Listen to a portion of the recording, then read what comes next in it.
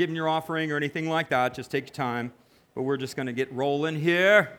So we've got a party afterwards. I want to welcome everybody watching by live stream. I want to welcome you all here. I want to encourage you to share the stream. And we're doing the Gospel of John. Very powerful gospel.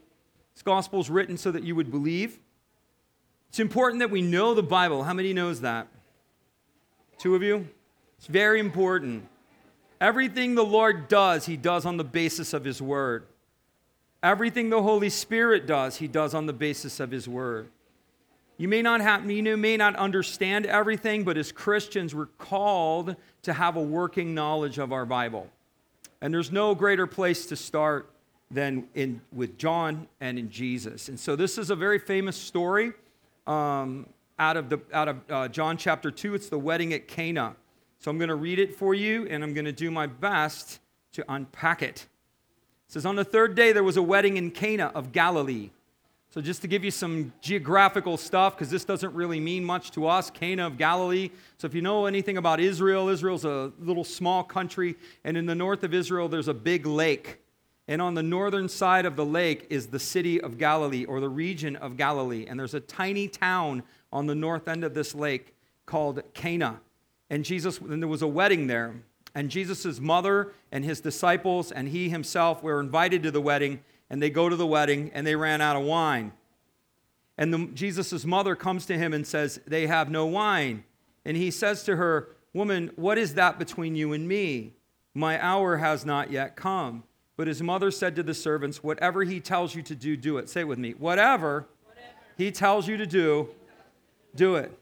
If you get one verse this year, and you get one verse out of this message, that verse right there is the verse you need to know. Whatever Jesus tells you to do, do it. Right? And so he says, whatever he tells you to do, do it. And now there were 6 water pots made out of stone in the manner of purification of Jewish tradition, containing 20 to 30 gallons of piece. And Jesus said to the servants, fill the water pots with water. And they filled them to the brim. And then he said, draw it out now and take it to the master of the feast. And they took it out, and when the master of the feast had tasted the water, the water had become wine. But he didn't know where this came from. But the servants understood where it came from. So he asked the bridegroom. He said to him, everybody puts out their best wine at the beginning of the reception, so that once the guests have drank, then they bring out the inferior. In other words, once everybody's kind of a couple of sheets to the wind, then they bring out the inferior wine. It says, but you have kept the good wine until now. And this was the beginning of signs that Jesus did in Cana of Galilee, and he manifested or brought forth his glory, and his disciples believed him. And then afterwards he returned to Capernaum with his family and with his disciples. Jesus loves weddings. Have you know anything about that? Weddings were God's idea. They're not man's idea. They're not culture's idea. They're God's idea. He created weddings. We get the tradition of the father walking the bride down the aisle. Do you know where we get that tradition from? From the book of Genesis. When the father brought Eve to Adam. Here comes the bride, right? The father brought Eve to Adam. And he said, whoa, man. And he said, that's a great name. I'm going to call you Whoa, man. So he named her woman. That's right. It's not man's idea. Of all of the relationships we're going to have, the highest relationship is our marriage. Ladies and gentlemen, you will make a handful of decisions in your life, and you will spend the rest of your life managing that handful of decisions. And one of the major decisions you will make is who you will marry. You understand that? It's important, right? So God has an intention specifically for his people. Now I say this understanding that there are people who are not necessarily married to believers, but God wants us to marry believers, equally committed believers. Say it with me. Jesus matches hearts. Huh? So God's ideal is to match hearts. It's equality of heart, wanting and desiring the same things, specifically in him. That's his intent. So what ends up happening is marriage becomes one of these major decisions. It's like the place that you work or the occupation or the career or the vocation that you choose. That's a decision you manage. Where you live, that's another major decision you manage. If you follow Jesus, that's a major decision. And your management of that or your willingness to commit to that's going to determine a lot in your life. But there is only a handful of decisions that you're going to make. And that handful of major decisions will affect you in every way. Marriage was God's design. It was created to be honored. It's designed to be the fabric of society. It's the first thing that God actually gave to man. He gave her a woman. And he gave the earth a family. And from the family unit, he decided to build cities, nations, culture. And so the family unit is very, very important. And that's important to understand in a world that is completely decimating and undoing the understanding or the relationship of marriage and trying to redefine it in every way. God created marriage to be a covenant. What's a covenant? Say with me, a covenant is not a contract, right? So this is the concept. This is the ideal. Say with me, ideals are not always realities. We're broken people. We're dysfunctional people, right? As Christians, we're not supposed to divorce. And if divorce does come on the table, it's a last resort. It's never the first resort. So God's intended design, ready, is that we marry believers. That's his intended design. Then his intended design is that as we marry believers, that we're to take divorce as the option off the table. It's not to be the option, it's to be the last resort. It does happen, right? Someone's selfish, someone doesn't want to change, someone wants this, someone wants that. You can just, marriages break down when there's a lack of love and respect. That's the essence of marriage, love and respect. Men want to be honored and respected. Women want to be loved. And I'm supposed to sacrifice myself for the loving effort of my wife's highest good. And she's supposed to sacrifice herself for a respectful honor of me. And it's an equality. That's what marriage is. When divorce breaks down, it's because there's an inequality. It's not about me. Marriage isn't about me. Marriage isn't about her. We think I'm going to marry this person and they're going to make all my dreams come true. Or I'm going to marry her and she's going to make all my dreams come true. You don't have it right at all. Marriage is not about that. It's not even 50-50. Say it. Marriage is not 50-50. It's 100. 100. That's what it is. It's all of me for all of her. It's all of her for all of me. Yeah? You get the picture? It hurts. Say it with me. Marriage doesn't always make me happy, but it will make you holy. Try it. Marriage is designed to expose your selfishness. Yeah? And it's designed to expose your brokenness. Not in a sense that your brokenness or your selfishness is a detriment, but God is showing you this is what is working against you. This is that. There's no one that's going to bring this out of you quite like your wife. There's no one that's going to bring it out of you quite like you. The issue isn't that our issues are exposed. The issue is that we work on our issues and we're willing to move forward. That's what it's supposed to do. People get married and they're like, oh, Pastor, we shouldn't have been married. We got married 6 months ago. All we do is fight and all these things. And I'm like, well, what are you fighting about? And then they start telling me the stuff that they're fighting about over stupid stuff. She wants me to change my clothes. It's just stupid stuff, right? And I'm like, well, the marriage, they're like, I always tell them the marriage is working. It's doing exactly what it's supposed to do. The marriage is designed to expose you. They were naked and not ashamed. Marriage is supposed to expose you.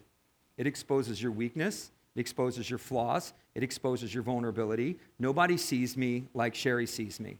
Nobody, right? We can glam it out for everybody else, but nobody sees me like she sees me, and no one sees her like she sees me, like I see her, right? We see each other in all of these different ways, and so it's supposed to expose me.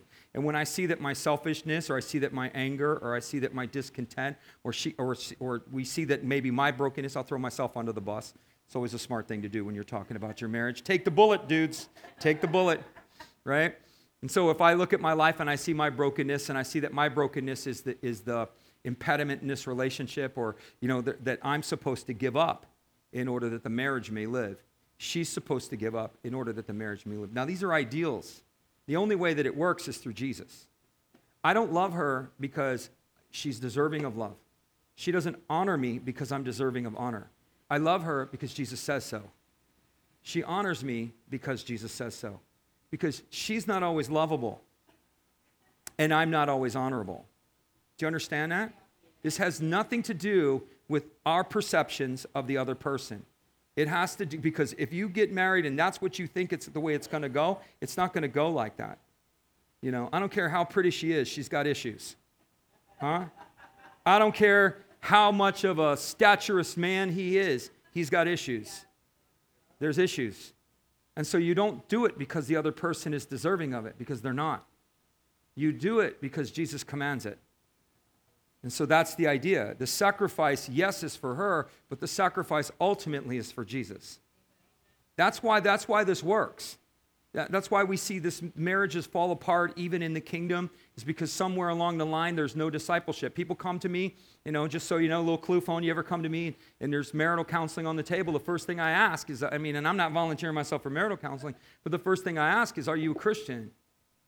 If you're a Christian, you are accountable to the Word of God. Period. Need we go any further? So where the change has to happen, it's change relative to what God expects of us. So it's like that. When the person isn't a believer, there's no leverage with the person. There's no leverage. They don't know Jesus. What's my leverage? I don't have any leverage. But if you're a Christian, you're not under my command. You're under His command. You're commanded by your King to love that woman. You're commanded by your King to honor him and to respect him. And so wherever the act of love is missing, you're commanded to rectify it. Wherever the act of disrespect and dishonor is missing, you're commanded to rectify it. Right? So the way it works, I say, what's that look like? I look at my wife, I don't know how to love her. Clue phone, gentlemen, you don't know how to love your wife. I'm going to help you. I'm here to help you. My name is Pastor Kevin. I'm your friend. I'm going to help you. That woman has to teach you how to love her. And that's the Lord showed me that. I used to bring my wife flowers. She doesn't care about flowers. You know what ministers to Sherry? Acts of service. Gifts don't do anything for her. But man, if I got a vacuum and a mop in my hand, she's like, my love, She's coming out, she's leaning on the doorway in lingerie. She's like, you've never looked so sexy at me in your entire life. That mop in your hand is really turning me on. Because her love language is acts of service. It's true. I used to come home, and she'd be like, what? And so it was a real struggle for me, and it had to be, teach me how to love you. I have to teach her how to respect me and honor me. And in between there's a compromise. You understand? There's a compromise. I cannot always do this, but I can do this. She cannot always do this, but she can do this. And the bridge is built within the relationship that causes the compromise, and the marriage lives. That's the idea, isn't it? Marriage is not about you. The kingdom's not about you. Christianity's not about you. It's all about Jesus. And so the sacrifices and the commitments, I'm not saying marriage is easy. I'm the last guy to say that. I'm not saying that at all. I've been down the road, man. I bear many wounds. Many wounds. Say, married men live longer. I'm like, yep. But they're statistically higher to wish for death more than the single man. Many a night I've said, kill me now, Jesus. Kill me now. It cannot be any more painful than this. And all the single people are like, what are you talking about? It's the fabric of our society. We have to honor it. The Christian is called to honor it. We're called to serve within it. Jesus spoke very highly of marriage. It's the image of him and his church. The Bible speaks of him and his church. We're married. There's a covenantal relationship. He is bound unto me, and he is bound unto you. We are the adornment of who he is. That's what the whole idea of the whole bride thing is. It's the adornment, right? Dudes, I don't know if you're aware of that, but she makes you look good. Yeah, the woman makes you look good. She makes you look good. Can somebody help me?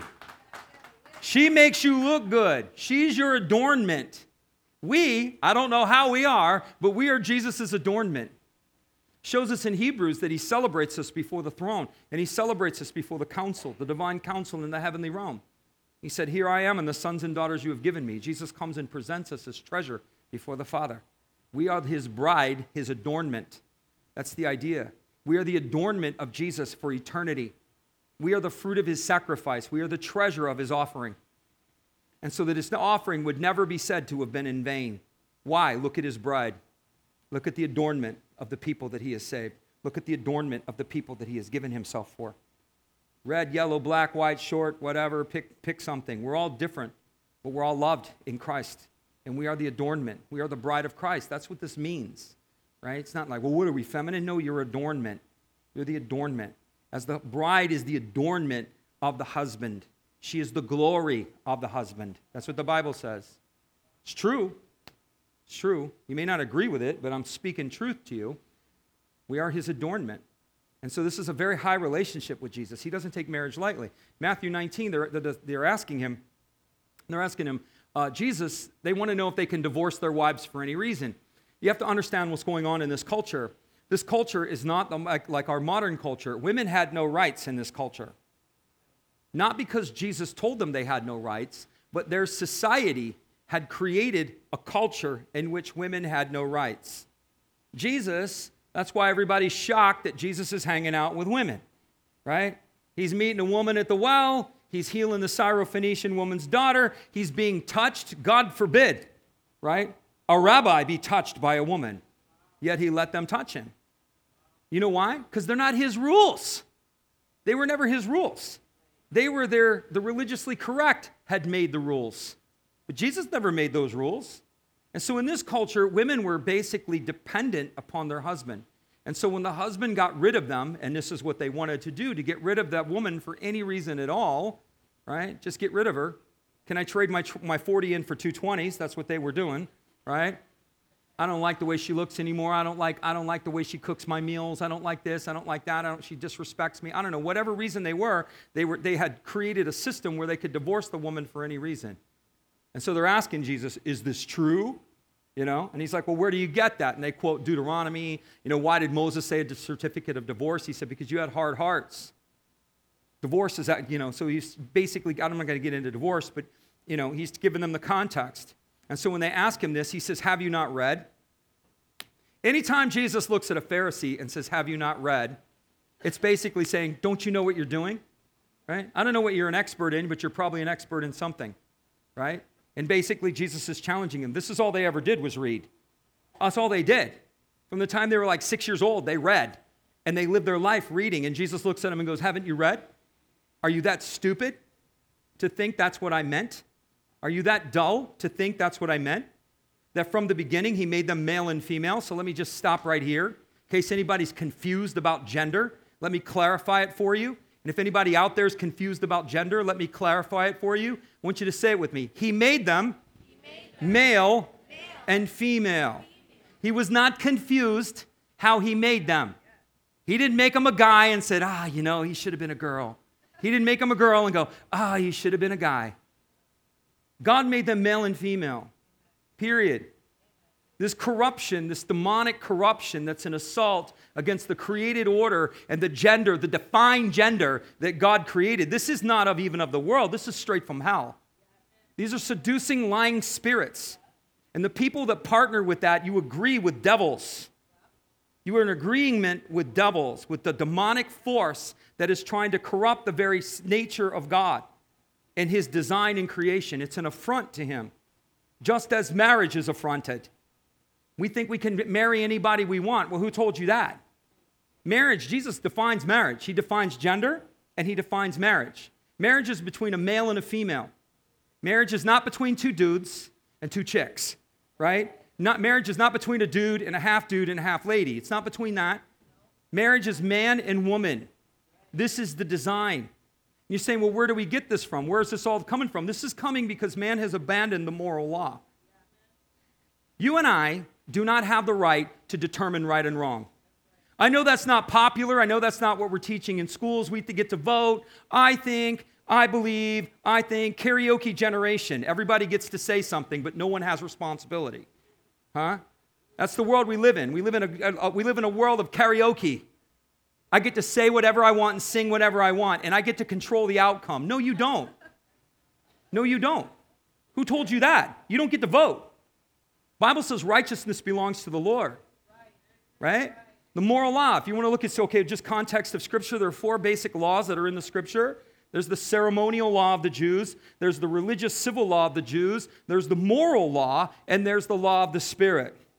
Jesus fulfilled the ceremonial law. Jesus fulfilled the religious civil law, right? The penalties of condemnation for breaking the religious civil law. And he fulfilled the ceremonies. But the moral law still stands. What is the moral law? Right and wrong. Murder is wrong. Stealing is wrong, right? Adultery is wrong. You understand it? The moral law has never been removed. In a confused generation where nobody wants to call it out, let me help you. The moral law still stands. You don't determine right and wrong, Jesus does. Period. And when you break that, and when you transgress that, the fabric of society frays. And if you can't see what's happening, you're blind. If you can't see our society fraying because of open violation of the moral law, open violation of the moral law. This has nothing to do with God's judgment. This has everything to do with God's order. If you put diesel fuel in a gasoline car, what's going to happen? Will it run? It might chug a couple of feet, but that's about it. You cannot mess with the design. Some of you are engineers and things like that. If you put the wrong power source on the product, either the power source won't work or it'll fry it. You have to work with the design. God has created a design and a system of order within this world. And when we violate it, we violate not just natural law, we violate the created moral law. When we follow the moral law, blessing flows. When we corrupt it and we step outside of the moral law, corruption comes. And chaos is there. And we're confused. In California, they want to marry 10-year-olds. This is where we are. Do you understand that? 10-year-olds. We're cutting up our children and saying it's okay. Have we lost our collective mind? Well, my son came to me and said he should have been a girl. So I took him for gender modification. How old is he? 7. I mean, really? Do you think this stuff is far out there? It's on your doorstep. It's on your doorstep. It's in your schools. I tell parents more than anything, you want to take control of something? Get control of your schools. Go to the class and find what they're being taught. You want to know the curriculum. What are they teaching? My children had an open door policy with me. Tell me what's going on. You tell me something. Boom, I'm there. And they would see me coming. They got to know me real well. Every school my kids were at, I was in the administration. I don't want to talk to the teacher. I want to talk to the administrator. I want to talk to you about the human development class that my son is taking over here in 7th grade. I want to talk about that. It's like, okay. I said, who's the teacher? He tells me. I said, are you aware that he's showing pornography? I said, are you aware of that? He's like, no, I'm not aware of that. It's like, no, it's human development. I said, he's showing pubescent children. That's what he's showing. Talking about human development. I'm not talking about drawings. He's showing photographs. I'm like, legally, if he has that on his computer, I don't care what the justification is, that's illegal. I said, it's illegal for him to possess it, and it's illegal for the pervert to show it to the class. You know, and they're like, I said, so either you're going to exempt my son from that class, or you're going to stop allowing that to take place. And I did that so many times, they would see me coming. I'd even see it on their faces. They'd see me, and they'd be like, oh my gosh, here he comes. And I'd be like, yep, here I come. Here I come. If you do not take charge of your children, come on. If you don't take charge of your children, they will do it for you. The state wants the ability to counsel your children on their gender without your knowledge. While you're napping and thinking they're teaching reading, writing, and arithmetic, they're indoctrinating your children. And if you think that's not happening, your head's in the sand. I'm not saying there aren't good schools. I'm not saying there aren't good teachers. But on a whole, this is going on wholesale. Pumping them. It's not about math anymore. It's social experiments. It's the degradation of the family. Trying to get truth police to report their parents. This is what's going on, man. This is what's going on. And if when people want to get involved, like more than even civil politics, the school is the arena. The school board, the school teachers, the principals, and you have every right. You are that child's parent. They are not stewards of the state is not their steward. You are. The state government and those schools do not have the legal authority that the parent has. And if you give it to them, they're going to take it. But if you rise with the Miami-Dade was just going to push a curriculum. I don't know if you all read the news. They were going to push a curriculum, but as soon as the curriculum got exposed for what it was, a mass amount of people came out and shouted it down, and they shifted the curriculum. Christians need to run for the school board, and you need to keep running for the school board until you get on the school board, because the school board controls the curriculum. You need to know what is in these lesson plans, because it's not calculus. Timmy has two daddies, right? This is what they're teaching. Johnny doesn't know if he's a boy or a girl. Let's read about how Johnny can figure out if he's a boy or a girl. This is what's going on. Yeah. You guys are looking at me like I'm from Mars. I'm telling you, this is what's going on. It's totally true. It's completely true. And you have an obligation. The Christian doesn't have a voice on everything, but we have a voice on the moral law. Whether Elon Musk buys Twitter, who cares? I have no voice there. But I absolutely have a voice on the moral law. And this is what I tell my wife. We have the right to speak out on the morality. And you know what it is? You know, simple answer? You, Mr. So-and-so, don't determine right and wrong. Jesus does. The state is not the final authority on right and wrong. The Lord is. We don't get to vote on what's right and wrong. This has nothing to do with relative. And if they don't like it, oh well. I'm telling you, slap Jesus on the table and watch their heads go back. Know what you're talking about and go in there and take charge of your children. Take charge of your children. They're yours. They're entrusted to you. That's all I got to say about that. Anyway, moving on. He made them male and female. The moral law stands, man. Moral law stands. People don't think it's true. Wait till Jesus shows up, and they're going to get a stark education about what the moral law is all about. He gave another example of a wedding feast in Matthew 22. And he said the wedding feast, the kingdom is like a wedding. Yeah, see, going back to that. And he says where the nobles were invited, but the nobles didn't want to come. They were too experienced and too lofty to come to the king's wedding feast. So the king became incensed, and he sent the servants out to the highways and the byways and invited the whosoevers. Anybody that would come, they can come.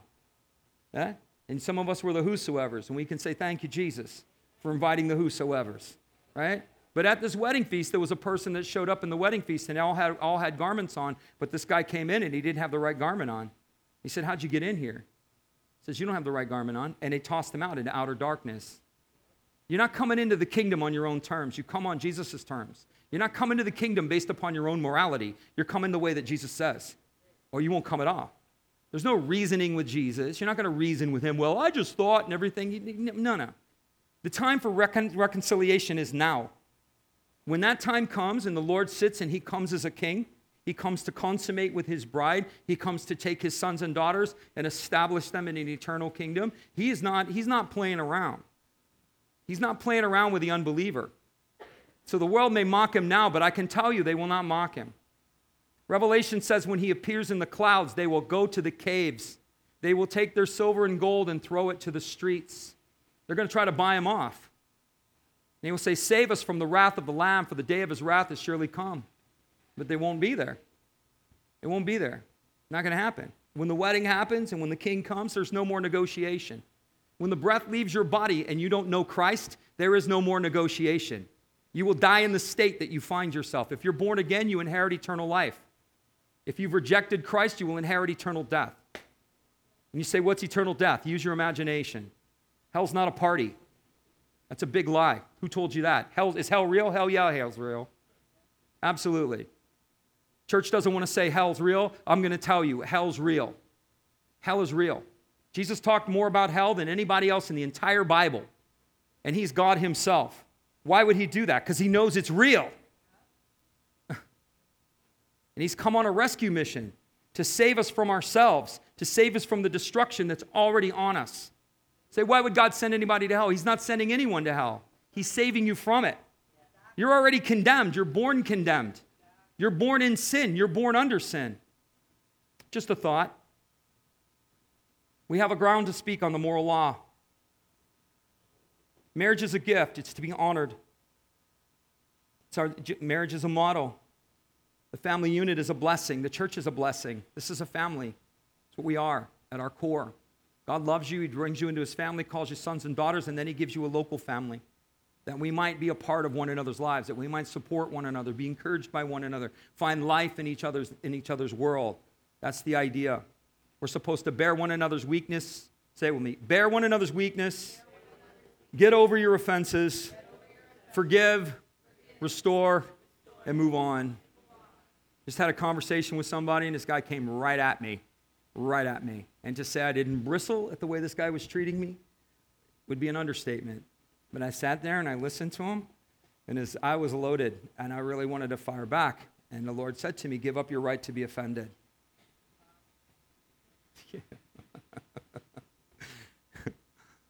And so I said, man, I appreciate that. And I said, I feel really charged at the way that you're talking to me.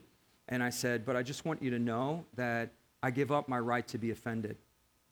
I said that to him. And he's like, well, maybe that was charged. I'm like, maybe that was charged? If I told you what he said, you would think it was charged. Came right at me. Accused me of all kinds of crazy stuff. I'm like, whoa. Like, okay. All right. I said, well, I just want to let you know, I've heard you, and I find what you're saying to be very, whatever I said, offensive, but I give up my right to be offended.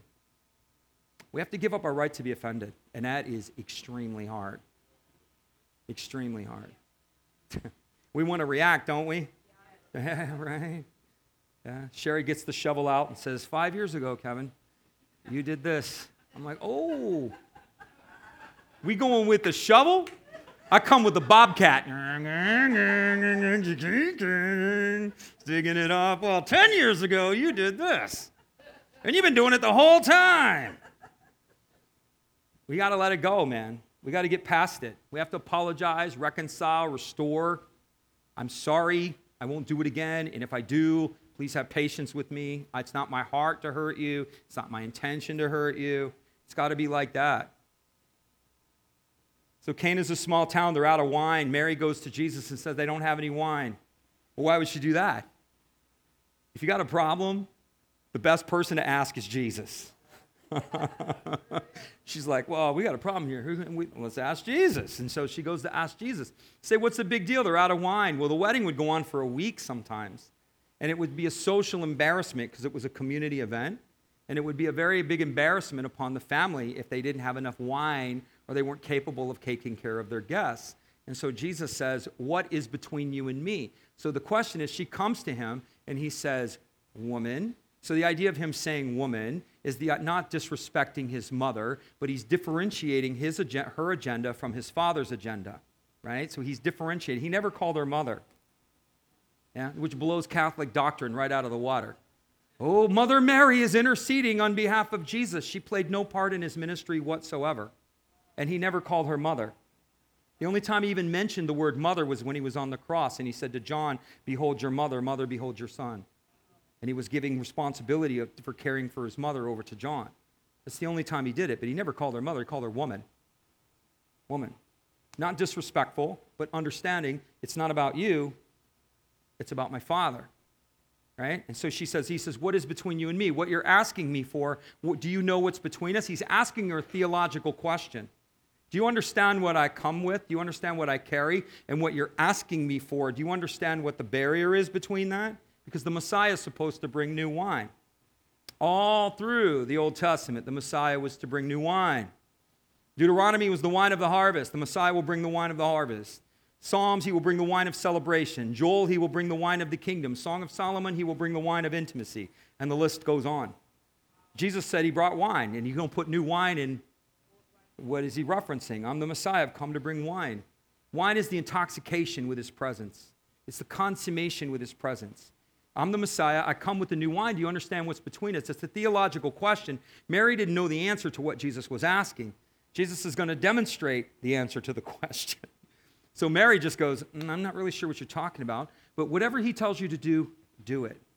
She told the servants.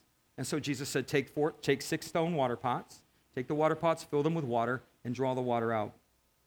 The idea that Jesus is saying, what is between what I am and what you're asking for is transformation. So the question was, what is between you and me, Mary? You're asking me for something. You want something from me, but you know what the barrier is between that? That's the way the Greek reads. What stands between what you ask? We translate it, what is that to me, as if Jesus was indifferent. Jesus is never indifferent. He never doesn't care. He's at the wedding. He wants to be at the wedding, right? He's there. If he was indifferent, he would have never went. The translation is always like he's indifferent. Well, what does that matter to me? Ha, ha, ha, ha, ha. No, the question wasn't that. The question is what stands between what you ask.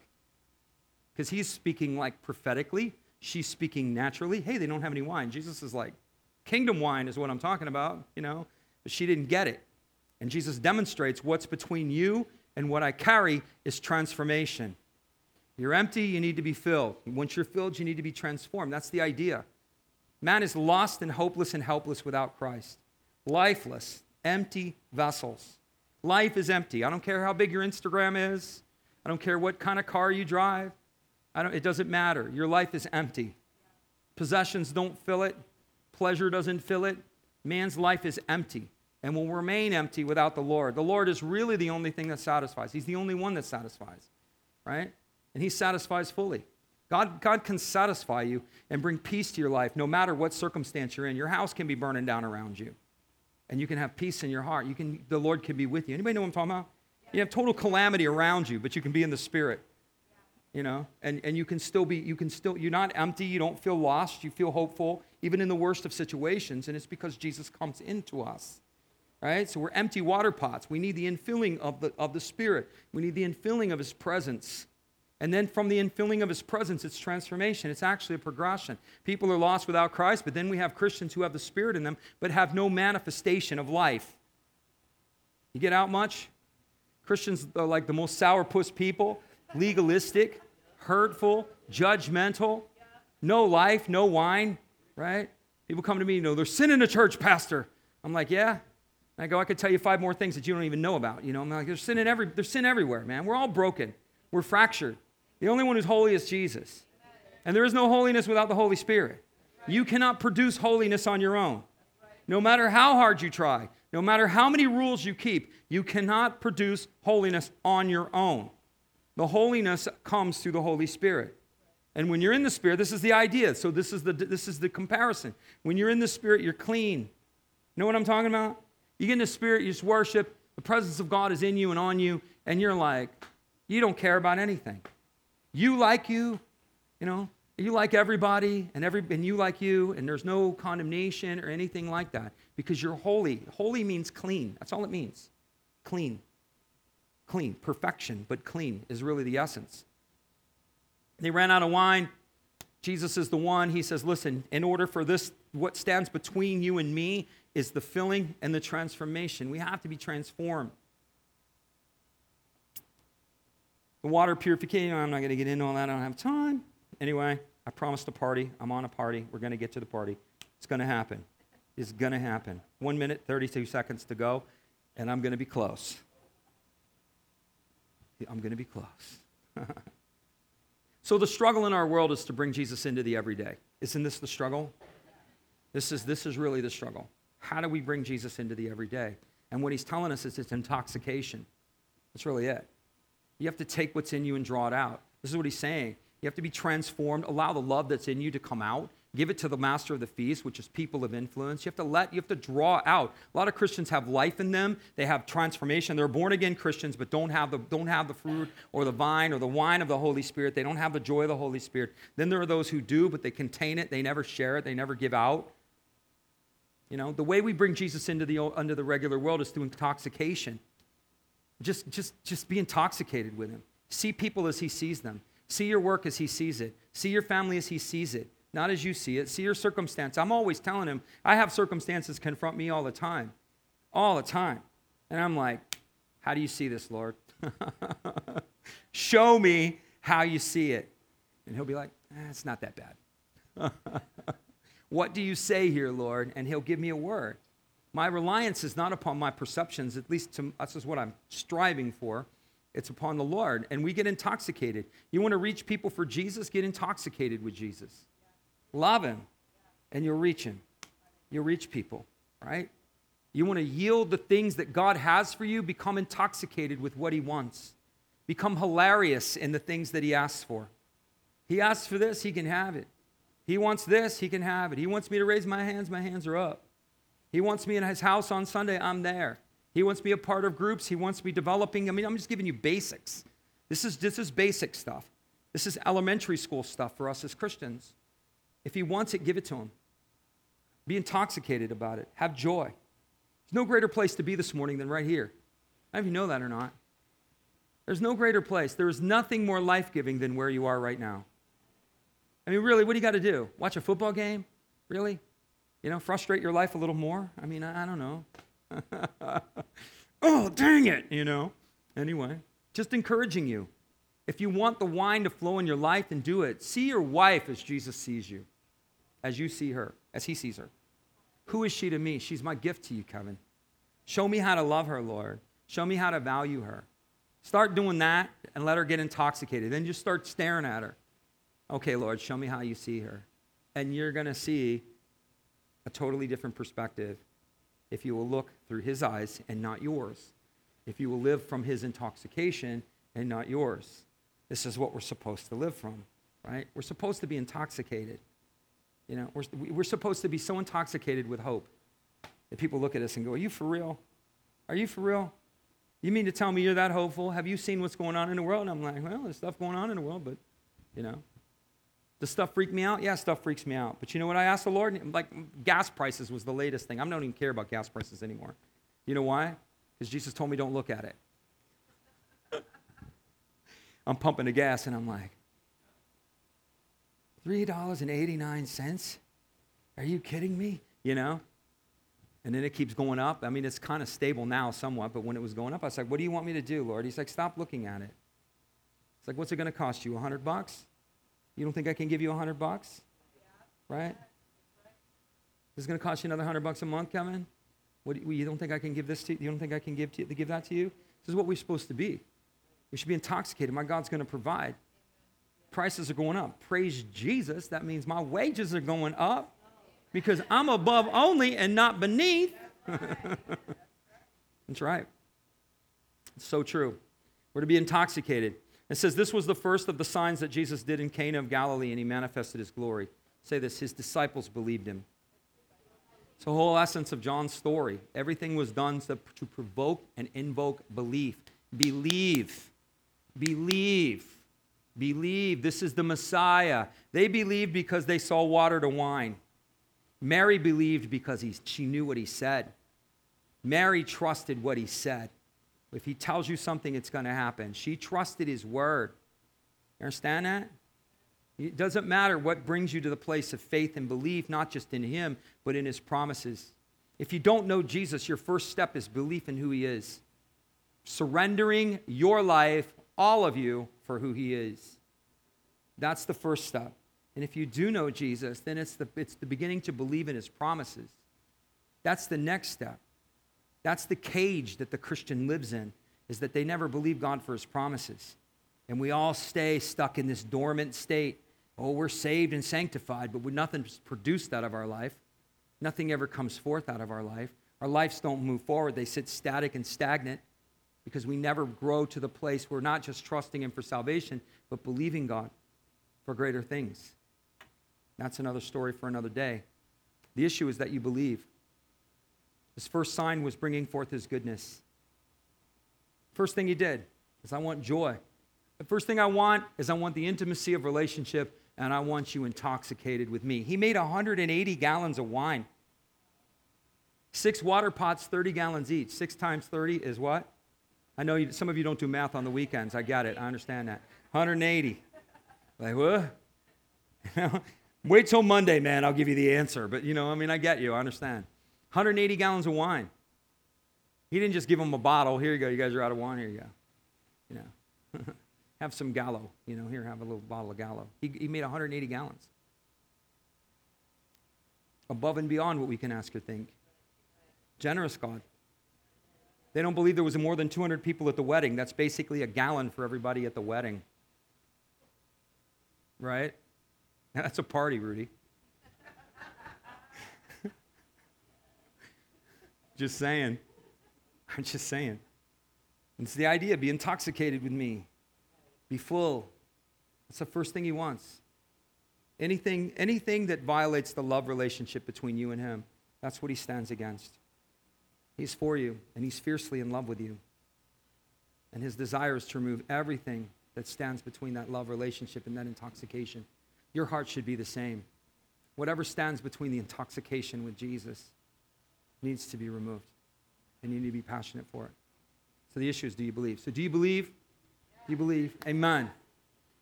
Bible says, if you believe in your heart and you confess with your mouth that Jesus Christ is Lord, you'll be saved. Every single person on this planet needs to be saved. You must, again. Being born again is not about believing something in your mind. It's about believing in your heart.